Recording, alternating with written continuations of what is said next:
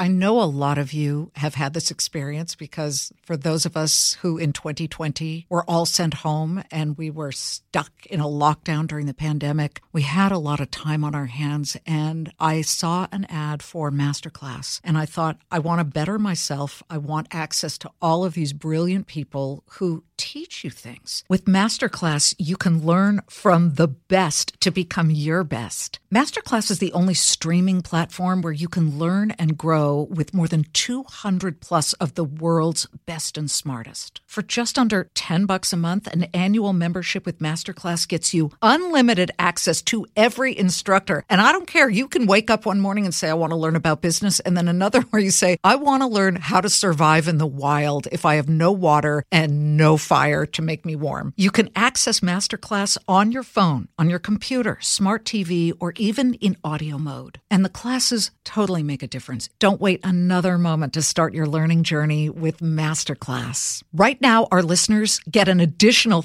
15% off any annual membership at masterclass.com/Liz. That's 15% off at masterclass.com/Liz. Masterclass.com/Liz.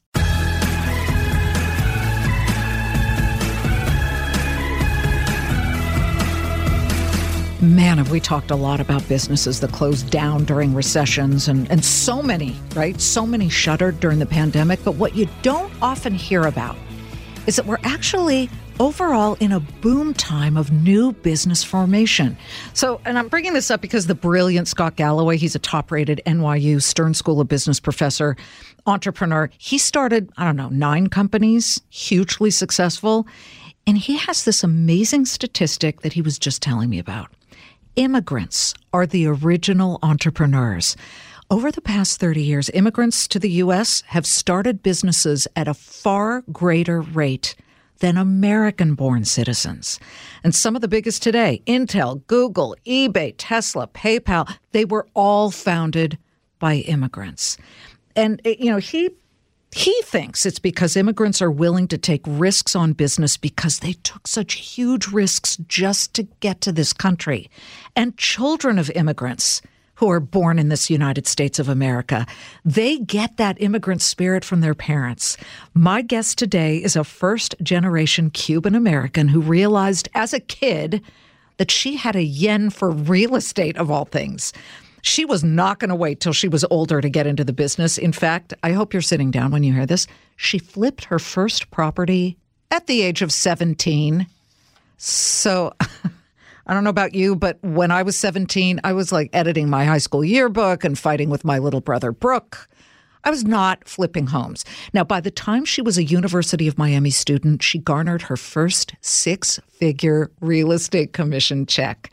Let us hear how she did it and how she turned her passion for real estate into her brand new gig, I buried the lead, as host of Mansion Global, the brand new season of which premieres on Fox Business's prime time this month. Let's bring in Katrina Campins. Katrina, welcome to Everyone Talks to Liz. I love this story. Thank you so much, Liz. And by the way, you're good. Like, that was a good intro. Thank you. That's so sweet of you. I'm actually a daughter of an immigrant. Canadian. Does Canadian immigrant count? Of course it does. Yeah, okay. Of course. That's right. Yeah. We have the fight and the spirit. Yes, absolutely. And I think everything you said was so on point. I actually did not realize that statistic myself. So I learned something new today. But it makes perfect sense, right? That was instilled in us in a very young age. And it's, hard work, faith, and hard work works is basically what they teach you, And so, suffering through a lot of difficulty to get what you really want. I was just so stunned by the flipping properties at 17. I mean, I'm pretty sure we've never had a guest on this podcast to accomplish that. How young were you when you first became aware that you had a real estate bug within you that just had to get out? Well, I'll tell you, Liz, it actually happened as a result of me having to figure out how to pay for my education. And I'll tell you how that happened is, I'm, again, as you mentioned, first generation American. So my parents are Cuban.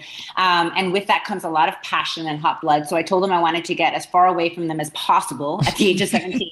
So I only applied to schools in New York, and quite frankly, I wanted to work on Wall Street. I wanted to be a Wall Street trader. And then I started really getting into flipping properties, and I told them, guess what? I want to attend the University of Miami. And their answer to me was, well, you wanted to get far away from us, so now you figure out how to pay for this private university that costs a ton.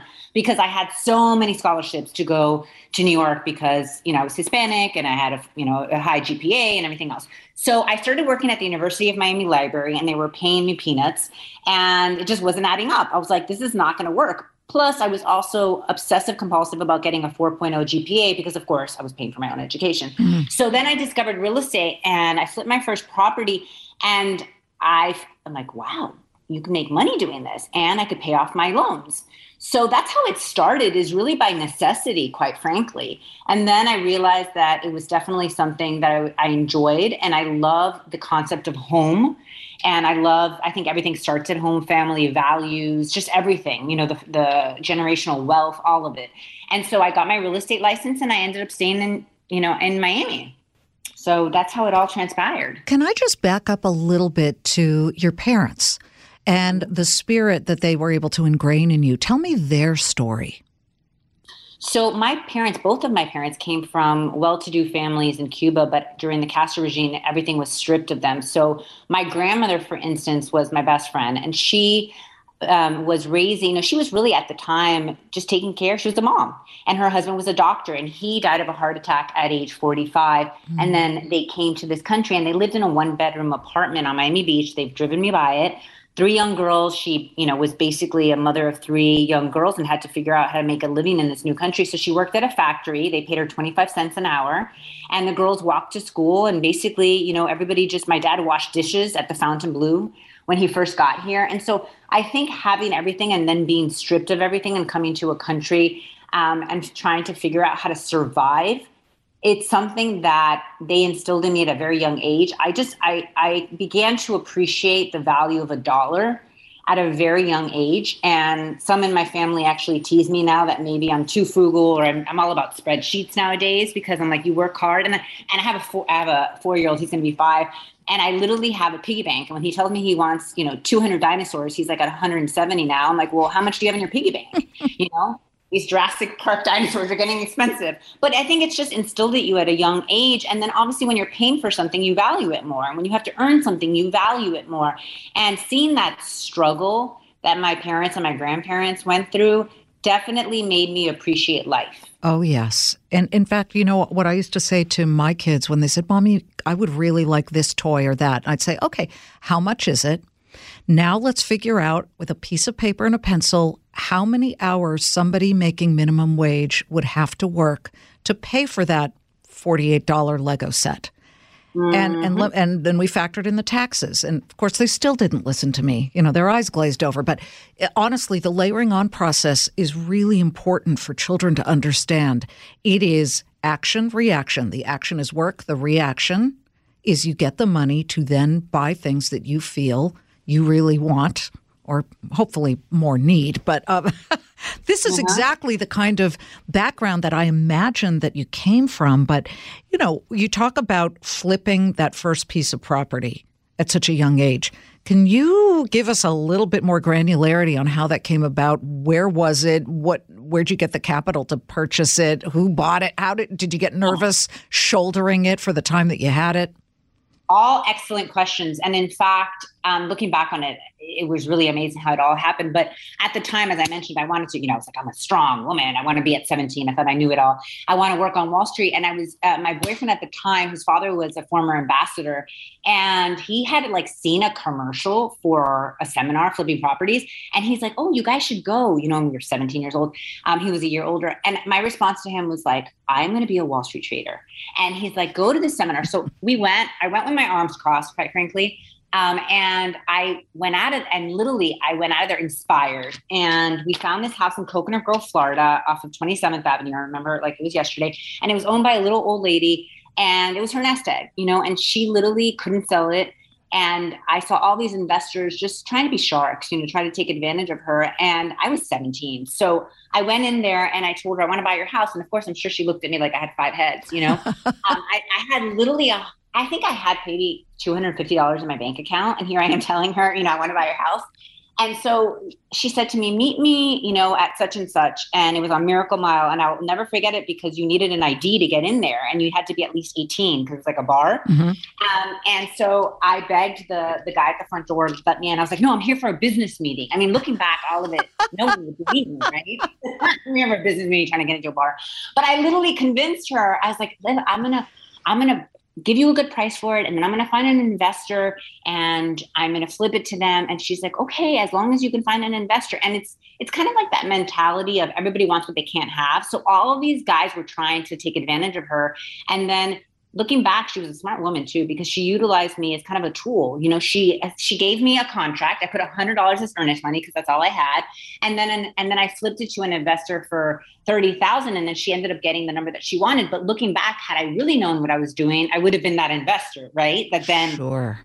But you know what? One step at a time. And it was really just kind of like she was an amazing catalyst she gave me an opportunity. And I think that's really, she must have seen something in me. She must have been like, this girl's hustling, and wanted to give me that opportunity because who would agree to that? $100 of earnest money, but it worked out for her. She sold her house. I ended up flipping my first property and I ended up finding my passion in real estate.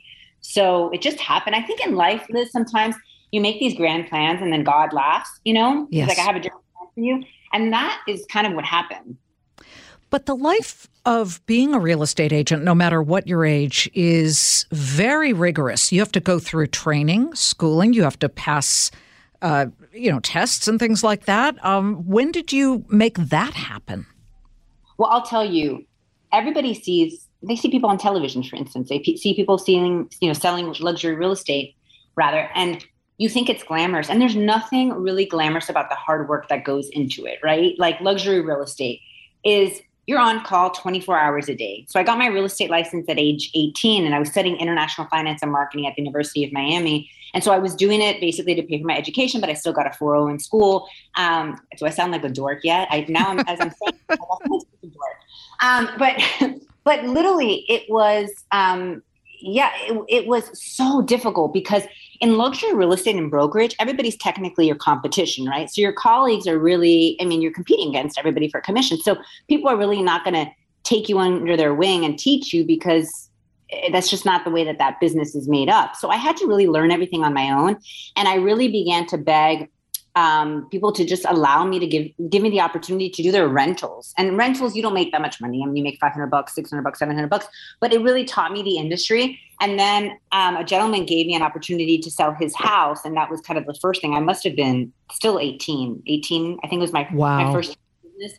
Yeah. And I think when the great thing about it is that when people see you work hard, they're like, she's earning it. And so people gave me but by no means was it easy. And I think the hardest part of luxury real estate is you're on call 24 hours a day. Like you cannot disconnect because if you disconnect, another agent will answer that call. Mm-hmm. And there's so many realtors, especially in Florida, because everybody thinks it's an easy industry and so many people, and there's very few barriers to entry, but it's really difficult to sustain yourself in the industry. And most people don't make money the first few years. Well, that brings me to my question of when you started to be a little more comfortable and what growing pains did you go through? And were there frightening moments where you thought, I don't think I'm going to make it this month? Oh, absolutely. And, there's moments when you literally are just crying or you're screaming, like venting, because not only there's moments also where I think, we as humans sometimes tend to, I'm a very empathetic person and maybe too empathetic in my young years. And so I basically would just give so much of my time and energy and effort and you get drained, you're only human. And it's like, I realize now, that I'm in my 40s, like if your glass isn't full, you can't give anything to anyone else. I was also raised by parents who are very they'll give you the shirt off their back, but you have to be very careful, especially when you're starting off in business, because if you give too much of yourself and you don't really take care of yourself, then you can end up on empty. And that happened to me so many various times in the industry where I lost steam, just trying to do it all. And I think people also value you if you value your own time. But there were, I went through the 2008. Let's talk about 2008 because sure. everybody talks about crash, A collapse. Yes. And so people see like even these past few years, during that pandemic, everybody got into real estate. Oh, real estate, real estate. And honestly, these past few years, everybody's like, oh my God, you must be killing it. Oh, the real estate industry. I have never had such a bad time, not because of the money, but because of everybody was in a hurry. Everybody was competing. Like it was just obnoxious in my mind. I didn't think it was healthy for buyers or sellers. I like balance. And it wasn't a balanced market. I don't think it was a fair market. I think even with Wall Street buying up homes, I don't think it was fair for the American people as well, like taking over their ability to have home ownership, which is how we've built generational wealth throughout our lifetime. So there's so many highs and lows that I've been throughout the real estate industry. I've seen the bads, the lows, and to be able to endure for that amount of time, I mean, it's aged me. I'll tell you that. Yeah. Well, guess what? Working hard to reach a successful goal really does age you, but that's why you have to, exactly what you just said. You can't be taking out, if you look at yourself as a bank account, you can't be taking out and giving. You have to refill the beast at certain points by taking time to stop and take stock and relax just a little bit. But it is exhausting, and it's definitely a rat race, especially in a high competitive industry that you are in. This is Everyone Talks to Liz, and we'll be right back. We're driven by the search for better, but when it comes to hiring, the best way to search for a candidate isn't to search at all. Don't search, match with Indeed. If you need to hire, you need Indeed. Indeed is your matching and hiring platform with over 350 million global monthly visitors, according to Indeed data, and a matching engine that helps you find quality candidates fast. Ditch the busy work. Use Indeed for scheduling, screening, and messaging so you can connect with candidates faster. Join more than 3.5 million businesses worldwide that use Indeed to hire great talent fast. And listeners of this show will get a $75 sponsored job credit to get your jobs more visibility at Indeed.com/Clayman. Just go to Indeed.com/Clayman right now and support our show by saying you heard about Indeed on this podcast. Indeed.com/Clayman. Terms and conditions apply. Need to hire? You need Indeed. What was that collapse in the real estate world like for you? Well, you went from making very good money to not making, much at all. And so what I tell people that are interested in entering the real estate market is you're commission based, right? So you need to save. Like you may have a great year, but the next 2 years may not be so great. And so you also have so many different variables. You need to make sure you're running a business essentially. And I think people forget that. They think, oh, I'm going to be a real estate agent. You're running your own business. So you need to really understand how to finance and how to manage your finances, because 2008 was really tough. I mean, it's kind of like what we're experiencing now in the real estate market. We went from a high, and I think we're going to experience high inflation and low growth moving forward for the foreseeable future. And I think real estate agents are definitely going to have a hard time these next few years, because I don't think we're going to have the amount of sales. I don't think prices are going to drop, but I don't think we're going to have, I think appreciation is going to slow down, but I don't think that we're going to have the amount of sales that we've been accustomed to the past few years. So you're going to see a lot of people exit the industry. And you see that when the market turns. Well, shakeouts are very normal in a boom and bust scenario. We get it. I know that I have listeners who just love your story, but they also, I can almost hear them, Katrina, saying, pick her brain, ask her questions. We are hitting 20-year highs on the, 30-year fixed mortgage rate at this point. We just reported that on my show an hour ago. Where do you foresee these rates going? I know probably higher in the short term, but if somebody has a nest egg and they're ready to be a first-time home buyer, should they buy now because these rates are going to go higher for the foreseeable future, or wait? Quite frankly, as a real estate professional, you would probably expect me to say, buy. I wouldn't buy anything now. I think that what's going to happen is rates are going to go higher.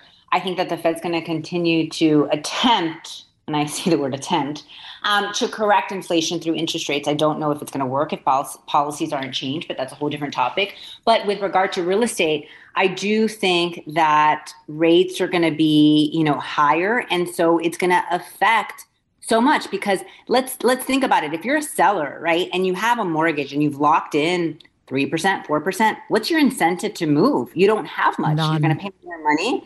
There's no, so I think people are going to actually improve their homes rather than move. And I say this as a real estate professional, so I'm being, as raw and true as I feel in my heart. I also think that the fact that builders have stopped building, they didn't build for a very long time because one, they didn't expect millennials to enter the industry. And millennials for some time were not entering, I should say, the home buying space.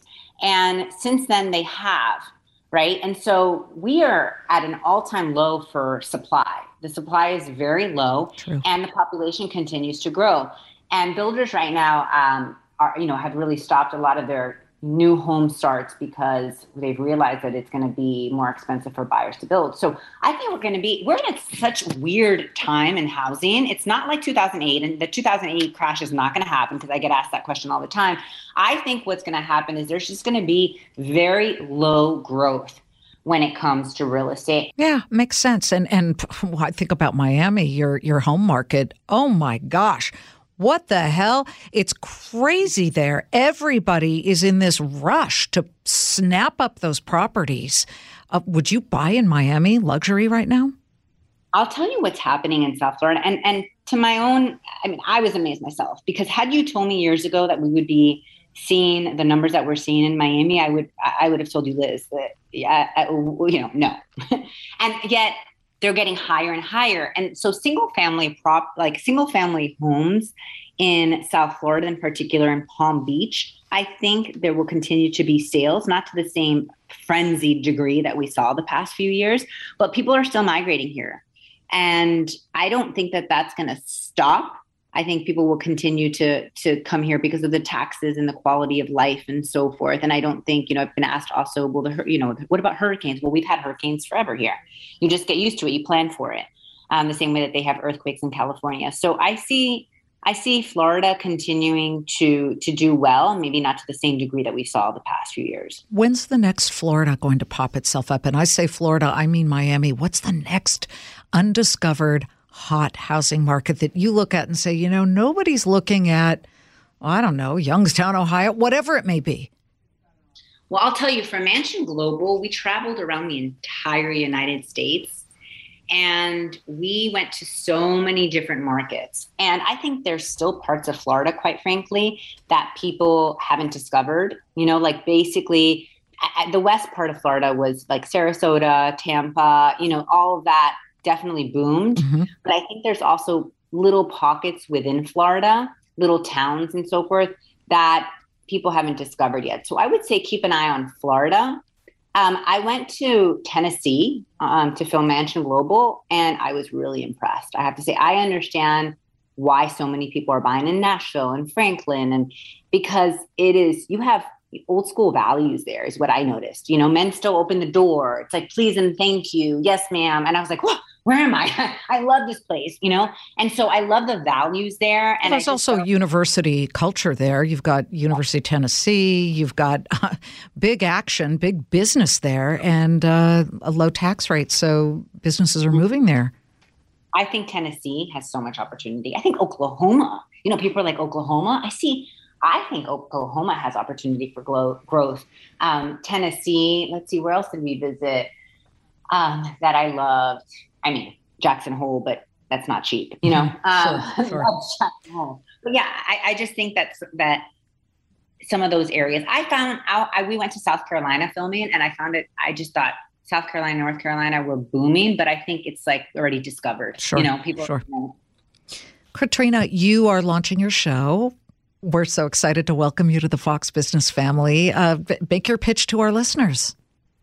So what I love about Mansion Global is we're premiering October 19th, back-to-back episodes, one at 8 and one at 8:30, is the fact that I've been doing this, for 22 years. But now I get to give people an inside look into some of the most exquisite, exotic homes all over the country. And people love real estate. I've realized that is they love an inside look. And I think that I became quite jaded because I do this every day. But now being able to give an inside look to some pretty amazing properties and just some of the trends too that people are seeing in real estate. Like, what do you see? Also, multi-generational living has become very popular. So how are people doing that? How is everybody kind of living together but still giving each other space? So we showcase that as well. And it's fun and the lifestyle. And I'm just really excited to be part of the Fox family because obviously Fox has always had a very special place in my heart. I've been doing segments on the network now for 20 years. So I feel like I'm part of the family, but it's good to officially be part of the family now. And I also chat with wonderful people like you, Liz. Oh, listen, we are so thrilled to have you. And I love Mansion Global. And good luck, best of luck. And we just think your story is so inspirational. Thank you for sharing it, Katrina. Thank you for the opportunity and keep shining yourself, Liz. I love what you're doing. Oh, you're such a sweetheart. Thank you. It's every day. And you know what? I walk in every day and I'm sure you do the same. I look at my chair at my desk and I say to myself, you have to earn that seat every day. Mm-hmm. Every day you earn it. And you work hard, so you deserve it. Good to see you. Good to hear you. And we're cheering you on, Katrina. Thanks so much. Thanks so much, Liz. I hope you guys watch that show. They show some of the most exquisite properties. And no, could I afford them?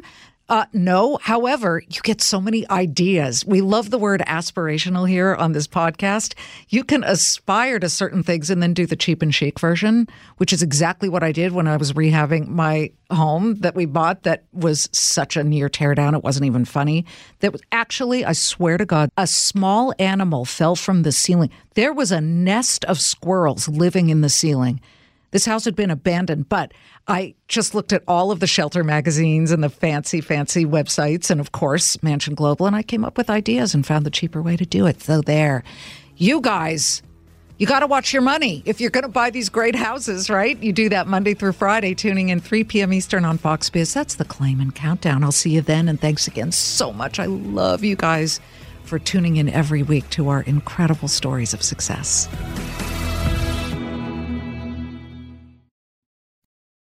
Want to listen ad-free? You can do it with a Fox News Podcasts Plus subscription on Apple Podcasts. And then Amazon Prime members, you can listen to this show ad-free on the Amazon Music app. This is Jimmy Fallon, inviting you to join me for Fox Across America, where we'll discuss every single one of the Democrats' dumb ideas. Just kidding. It's only a 3-hour show. Listen live at noon Eastern or get the podcast at foxacrossamerica.com.